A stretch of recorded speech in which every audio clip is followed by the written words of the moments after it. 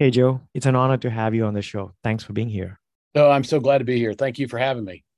I'm going to ask you a couple of rapid fire questions.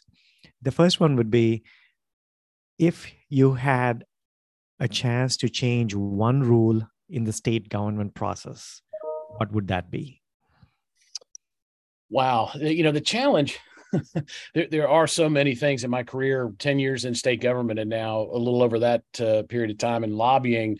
Really the legislative process itself, we have a very antiquated sense of the legislative branch of government in North Carolina. It harkens back to a time when the state was a far more simple enterprise, far more complicated now.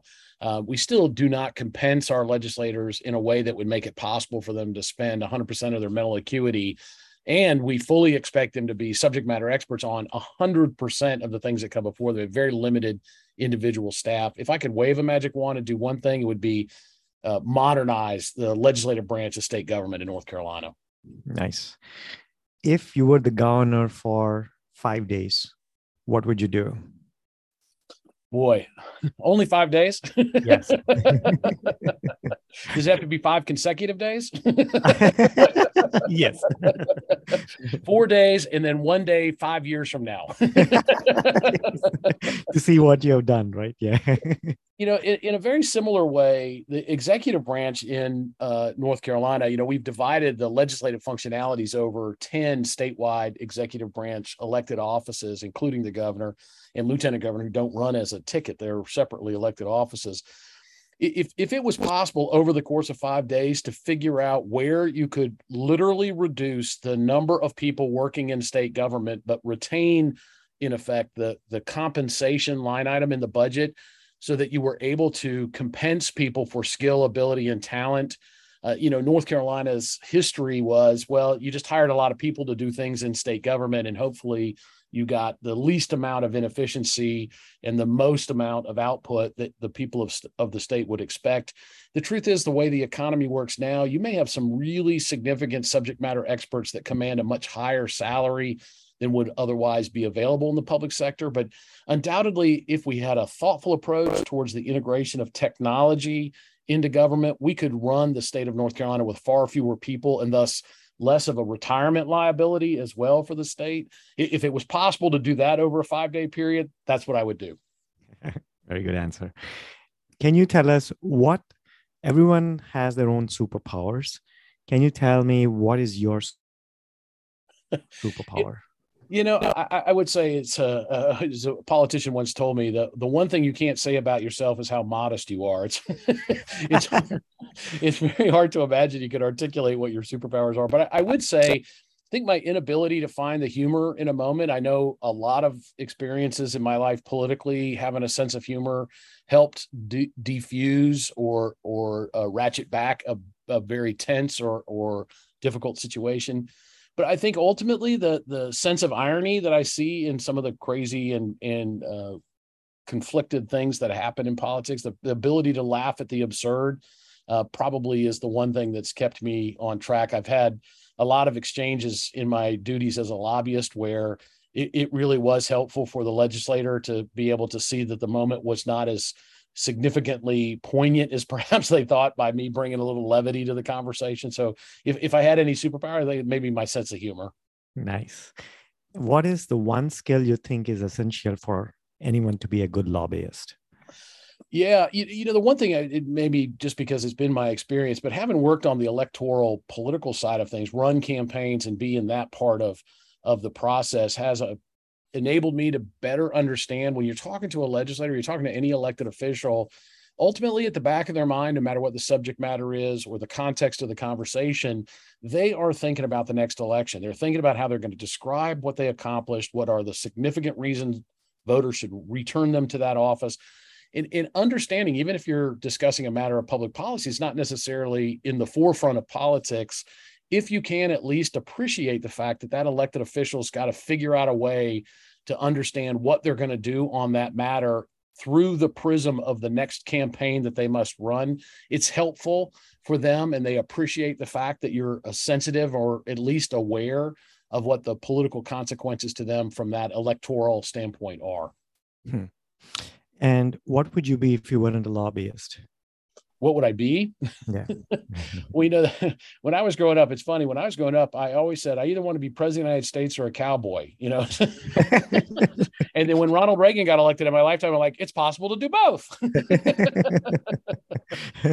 Yeah, it is hard to say. Actually, my career started, I worked in the development office at my university. And so my real professional beginnings were in fundraising. And I think if I hadn't been lured to work on a congressional campaign at one point and got addicted to politics, I probably would have remained in fundraising in higher education or some philanthropic pursuit along those lines, and enjoyed the things that I've come to enjoy about working in politics, really very similar to what you get out of being a fundraiser. You're actually helping solve a problem. You're figuring out a way for the person to get to the answer yes, when they may have not started there. And so a lot of the skill sets that were important, things I needed to learn to be a proficient fundraiser, are actually applicable throughout politics, not just in the campaigning part of it, but a lot of it is, and I always say the most important skill I learned as I learned to be a fundraiser was to be a really aggressive listener, is to really figure out what the person was saying to you that gave you some insight into what you needed to do to construct the argument for their financial support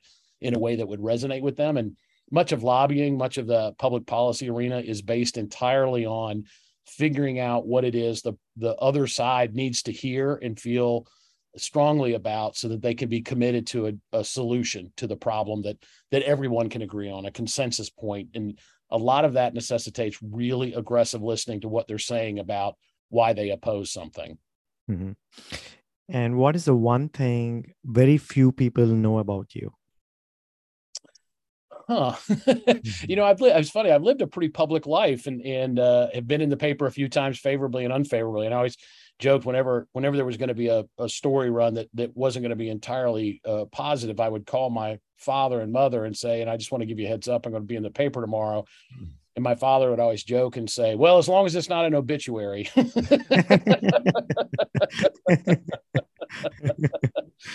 So I think most people know this, although it's a source of interesting pride.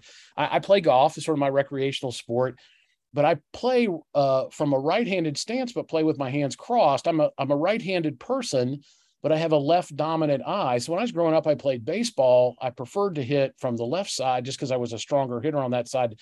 My left eye is dominant. And even though I'm right-handed, it just was a more natural stance. And so it was a more natural grip when I took up golf, but I stood on the right side. So it is a source of great amusement when you play with people to see that. And not many people do play cross-handed like that. And I don't advise it. It lessens the length of the ball in terms of how far you can hit it. And I'm convinced when I die and they do the autopsy, they're going to open up my wrists and go, oh my goodness, what was this guy doing? But so, yeah, that's probably not a lot of people, although most people finding it out are not surprised. Oh yeah, Joe Stewart plays cross-handed. That makes perfect sense. That's awesome. What is the one thing you want your family to remember about you? Oh, it's interesting. I have a daughter who's 22 and in this transition into adult parenting, where we have more conversations about the nature of the life on the planet Earth and public policy, and so where it's more of two adults talking than it is a parent to a child.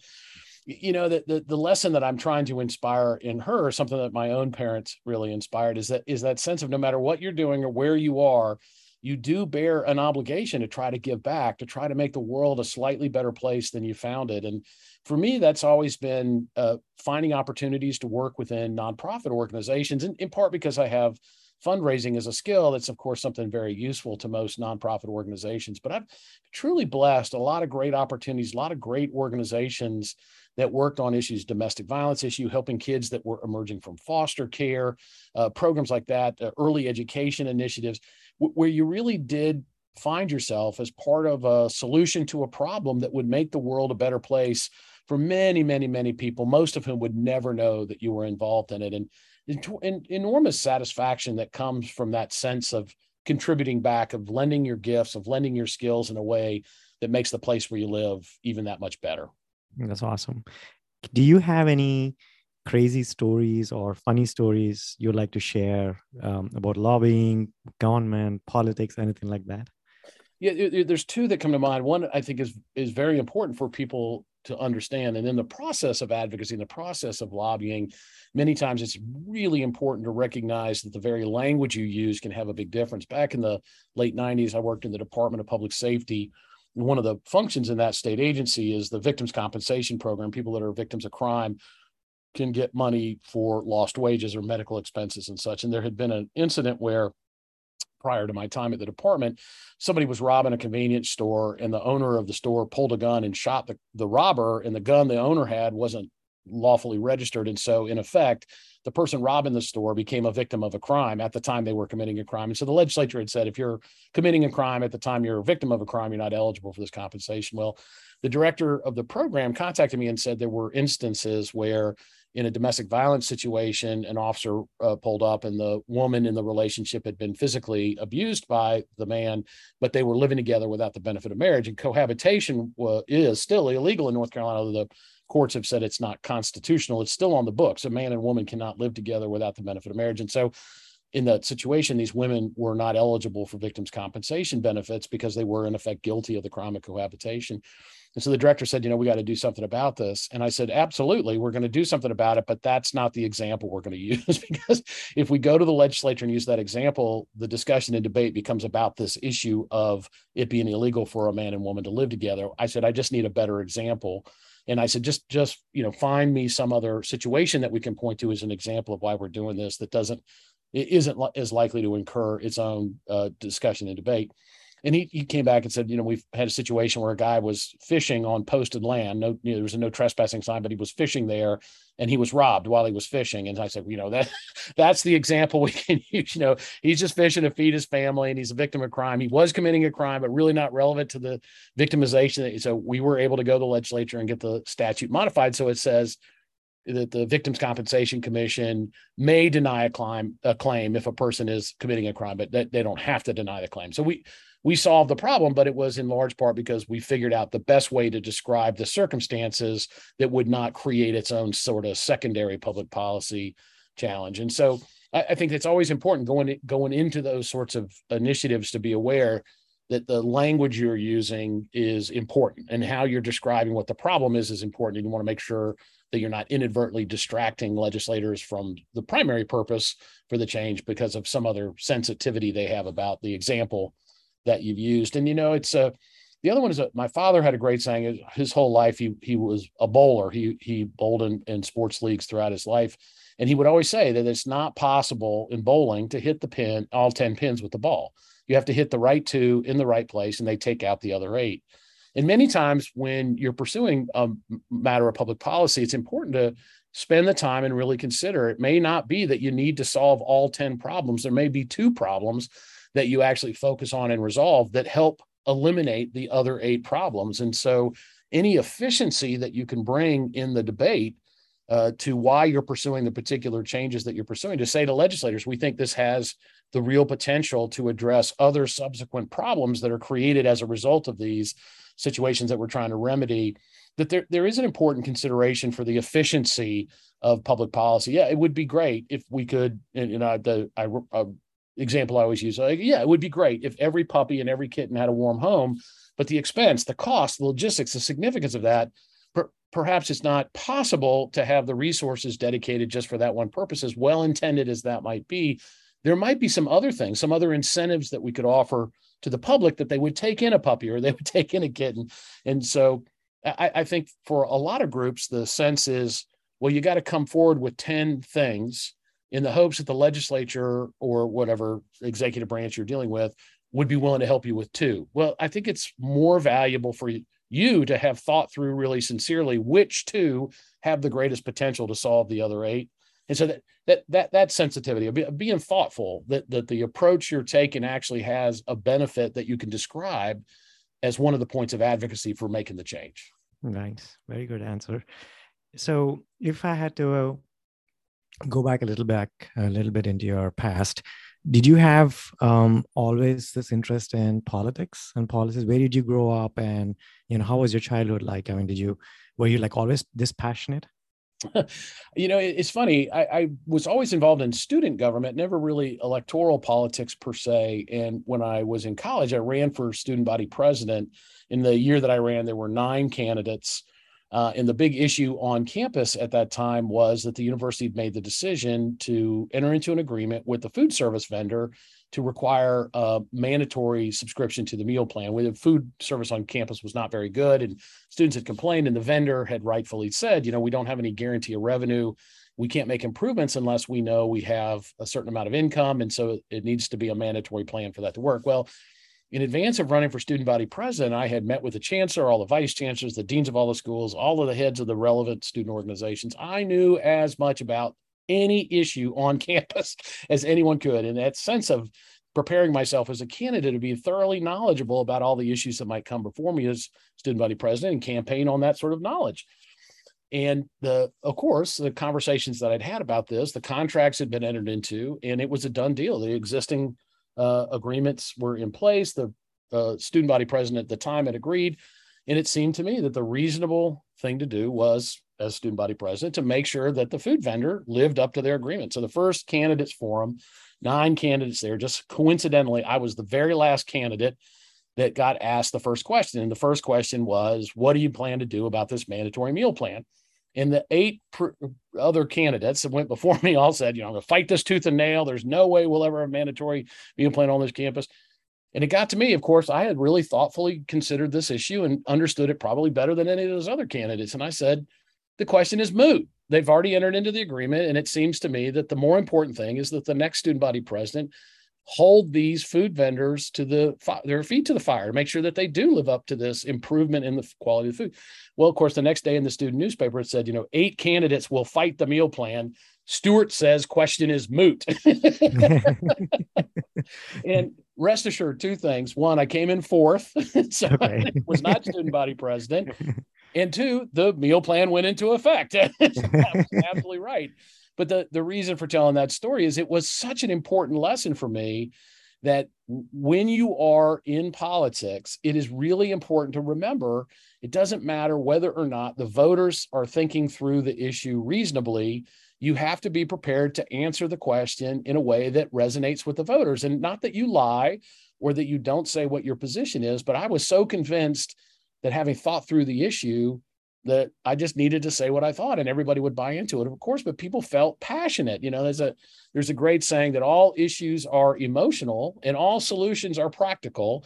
And that's why the process is always political, is you've got to match up that sense of people feeling an issue with what practically is possible to solve that problem. And so from that experience, I figured, I would never make it in politics. I was a terrible politician and such. And, went about the business of going to work for the university and raising money, and had a fraternity brother of mine that was working on a congressional campaign in 1988 and called me up and said, we need somebody to come raise money for this candidate. And I was young, unmarried. And I thought, this would be kind of interesting. I always had an interest in government from a student standpoint. Thought this would be kind of an interesting way to learn about the actual political process. And I fell in love with it. It was great. I love the adrenaline rush of working on a campaign, the constant sense of urgency. Now, this is 1988, so it's a very different political environment than the one we have now. I mean, we had one of the practical jokes was you would fax your opponent a roll of toilet paper because, the thermographic paper came on a roll and it would run through their whole roll. Campaigns don't even have fax machines anymore, do they? No one has a fax machine anymore. But the thing I learned was the skills that I had acquired from that student government experience, getting to know the issues really well, and the lesson I had learned about figuring out what's the right way to communicate it, not just saying what you knew the right thing was, but figuring out the way to convey it, those were great practical skills in electoral politics. And I also began to see really significantly in working on campaigns and then getting a chance to work actually in government, how critically important it is in our system of government for people that can navigate successfully through the political quagmire of electoral politics to find a way to actually be in that role of assuming responsibility for putting in place public policy that does move the state forward, move the nation forward. The intellectual, I mean, it sounds sort of self-congratulatory, but the intellectual challenge of that, of balancing those two ends of this, the very passionate part that is politics with the very important and pragmatic part that is public policy, that I always enjoyed. Figuring out that riddle was always so satisfying. And like, at what point did you step into government relations, the field itself? Yeah, was working at the Department of Public Safety, and the secretary then, Richard Moore, had decided he wanted to run for state treasurer in 2000, and I ran the campaign for him in 2000. Came in as his chief deputy, and then ran the reelection campaign in 2004, and decided, after about 10 years in state government, that it seemed like, the possibility to take what I had learned working in the public sector and apply it made a lot of sense. And there was at that time being formed a new trade association to represent insurance companies, large property and casualty insurance companies like State Farm and Nationwide and such. And so I knew some of the people that were involved in organizing that. And it was just at that point, Richard was going to go on and run for governor in 2008. And at that point, I wasn't even sure if that ultimately I wanted to continue to work in government in that way. And this opportunity sort of presented itself. And quite frankly, a big part of the lure was it was brand new. This trade association had been newly formed. So the intellectual challenge of getting something up and going and making it from whole cloth into what it needed to be. And quite frankly, part of it was that intellectual challenge. A lot of the companies involved said that the regulatory model in North Carolina was antiquated. It made it very difficult for them to get innovative insurance products to the market here, and that they wanted to see a change.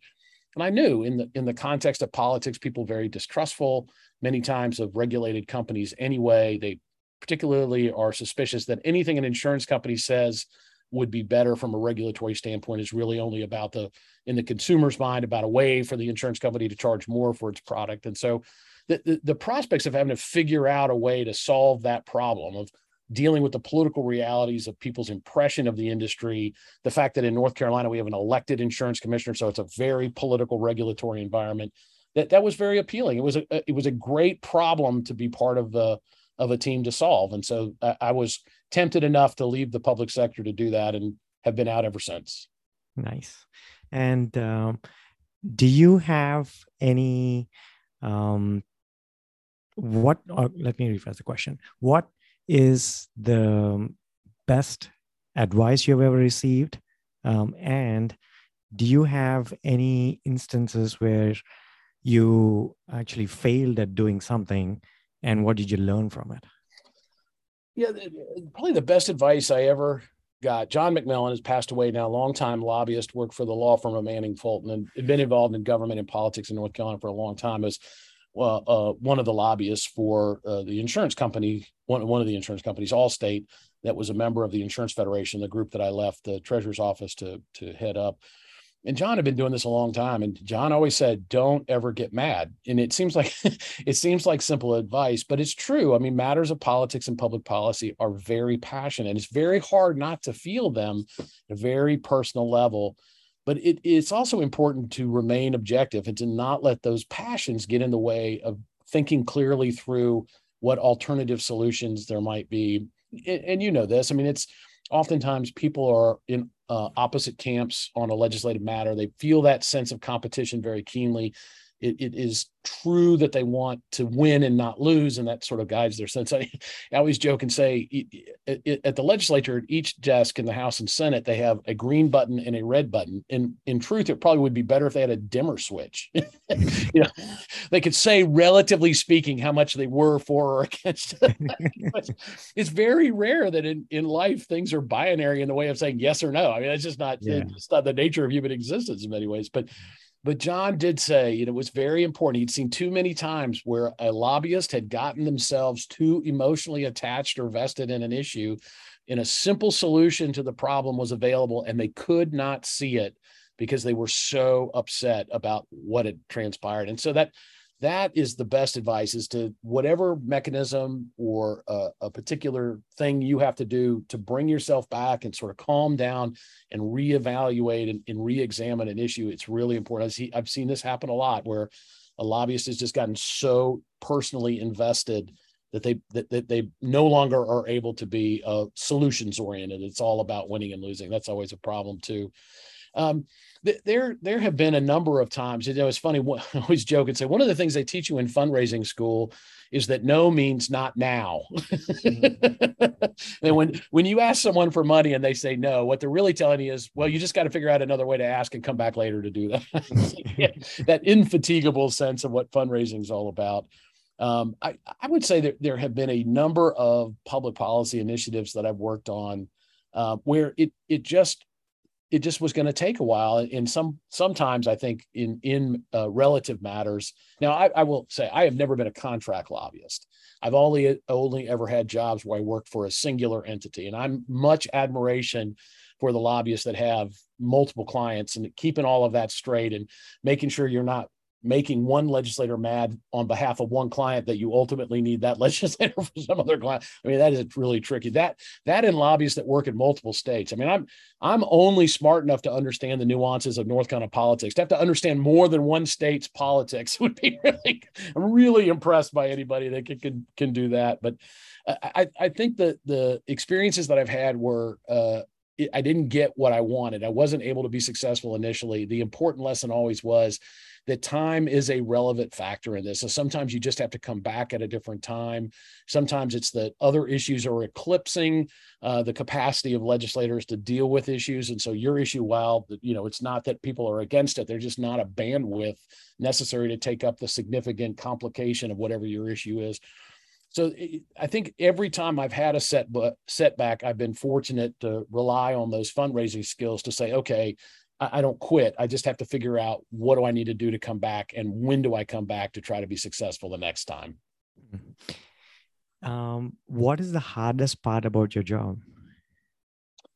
Yeah, undoubtedly, every lobbyist has a different take on this. I think some part of it is, and I do tell my younger colleagues, the important thing to remember is the tremendous inefficiency of the legislative process, the very difficult nature of the plotting and the slow pace and the relative excessive deliberation on issues, and the fact that good things just can't simply be discussed and debated and enacted and move on. So it's important to remember, as difficult as it is to get a good thing through the legislature, it's important to remember that it's just as equally difficult to get a bad thing through the legislature. And so that's sort of the yin and the yang of that you have to appreciate. But that undoubtedly, and some part of it too is I always say it was really easy to discuss about the necessary changes in steamship safety after the Titanic hit the iceberg. There's so many things that should be addressed. It should be evaluated and changed as matters of public policy, but there's simply not a sense of urgency. There's no emergency. There's no catastrophe. There's no significant event that's pointed to say it's cataclysmic and we need to make change now. It would be so much better if you could change policy before there was a crisis to avoid the crisis. But unfortunately, just the way the legislative process works, oftentimes what's necessary is some great, terrible example of what the inadequacy of the thing is. And that then the willingness for legislators to take it up and move forward on it is a little greater. That's frustrating, but I think it's just the nature of the process.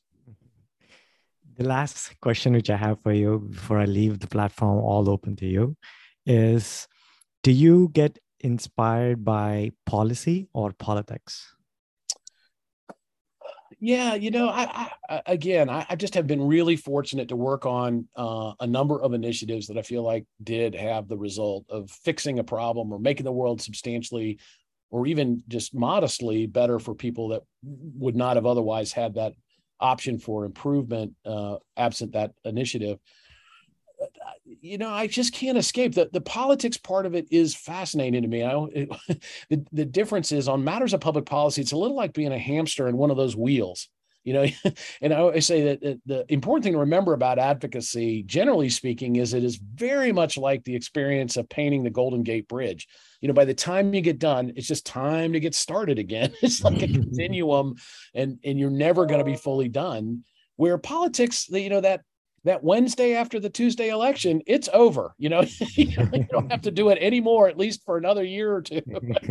And so some part of what makes politics possible to endure is that sense that it's relatively speaking finite, where public policy seems more like it's just an ongoing and never-ending process. But I would say this, the sense of satisfaction that you have having been part of a winning political campaign still doesn't feel as good as that moment when you're there and the governor is signing the bill into law, and it's the complete and total embodiment of everything you had to do to make that possible, and the recognition that the lives of people you'll never meet, that never knew you were working on it, that their lives will be better. That sense of satisfaction is greater than even hearing them say on the news that your candidate's projected to win. That's awesome. With that, we move into the last segment where you get the opportunity to talk anything which I might have missed on, any advice you would like to share for the younger lobbyists, or your future, what does that hold, or your organization itself. The platform is all open. Yeah, there's sort of two things come to mind. One, I often get asked this question in the trajectory of my career. Worked as the executive director of the North Carolina Free Enterprise Foundation, a nonprofit, nonpartisan political research organization. And really the intention was to only ever talk objectively about what the factors were in a particular election, or what voter attitudes were, what was in effect likely to happen as a result of some combination of voter attitudes, the economy, candidates, all those sorts of things. So having to always be focused on presenting information in a most objective way. The challenge of our politics today, people feel like this is the most derisive time ever in American history. And I don't know, I always say, Thomas Jefferson started a rumor that John Adams was a hermaphrodite. I mean, this has always been kind of a rough and tumble business. I mean, it's not any different. It's probably more present. I think social media and the internet makes stuff a lot more available to us than perhaps political content was before. Maybe that makes it seem worse, but it's probably not. But the one thing I hope that the current political environment doesn't discourage is for people to, as a part of their day, make sure they're having conversations with folks they don't necessarily agree with. I mean, I will say that the one thing you learn about in doing fundraising is you do have to have conversations, even with people that you may or may not agree with, just because you need to gather the information necessary to make a solicitation for their financial support. But it did teach me the absolute value of always seeking out folks that you might not otherwise have a conversation with, and aggressively listening, and who they are, what their background is, why do they think what they think, and what's the perspective on the world that they have that you can learn from. And I often joking say that the book that most informs my life starts with the line, "George was a good little monkey and always very curious." That's really the key to life, is just to try the best you can to be a good person and never lose your interest in learning more about the world around you. And that's the one thing I hope that our political times don't discourage. And maybe it's not just the tenor of our politics, but the fact that social media makes it so much easier for people to have mean-spirited discussions, or, not really discussions, but just sort of brain vomits of things that they think are important to say without really being in the presence of the other person and seeing the impact their hurtful words are having on them. But in part of being a lobbyist is there's a lot of downtime, generally speaking, during the legislative process.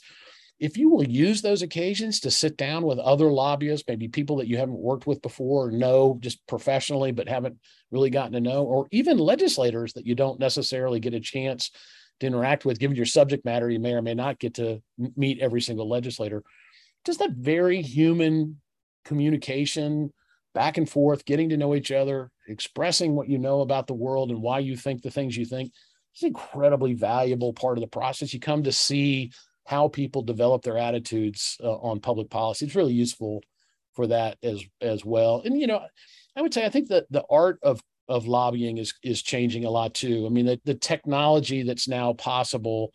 I'm old enough. I can remember early part of my career, we did a lot of direct mail where you sent a letter to people, and you were grateful if you got a response rate of 1% or 2%. I mean, that seemed like a really significant thing. And for a legislator to get, a dozen or so written letters on an issue was really powerful. And then email came, and legislators being deluged with email. And I think that sort of has come and gone too. A legislator like, oh, I got 10,000 emails, they know that it's automatically generated. I begin to believe if a legislator gets one handwritten note from a constituent, they're like, oh my goodness, somebody took the time to put pen on a piece of paper. This was a powerful thing for these people. It's, I think the understanding and appreciating using those technology skills are good. I always say it used to be important that you went into a legislative office and you had at least one person who was from that legislator's district. I think it's now possible to say, hey, we're going to leave this meeting and have a communication with every single member of our organization who lives in your district. And we could do that because of technology. So, apply those modern techniques, but be mindful of the fact, really three things that matter the most about being a lobbyist. One is always be honest. You can lie to a legislator once. That's going to be the end of it after that. So be direct. And also, that sense of recognize you want the legislator to know why you want them to take a particular position. It's important to have facts and figures. Anecdotes are very powerful too. But many times I've seen people leave an office and the legislator's like, I don't know if they want me to vote for it or against it. I can't tell. I mean, make sure you make that clear. And the third is to recognize, that there are many times opposite sides to these issues. You don't have an obligation to the opposite side in terms of making the case for them, but it's only fair for a legislator to know if they're likely to hear from someone else. And so it's important, I think, as a lobbyist to at least be mindful of that. If you don't want a legislator to walk into something not knowing that they were going to encounter opposition from another constituency equally as important as the one you're representing. So those three things are sort of my lessons to the younger generation of lobbyists. Joe, that's a great way to end this wonderful conversation. It's an honor to have you on the show. You truly are an inspiration for us with the sense of humor and the positive attitude you have. I'm glad that you are a lobbyist in North Carolina. Thank you so much for being here. Oh, thank you so much. Those are kind words. I really appreciate that.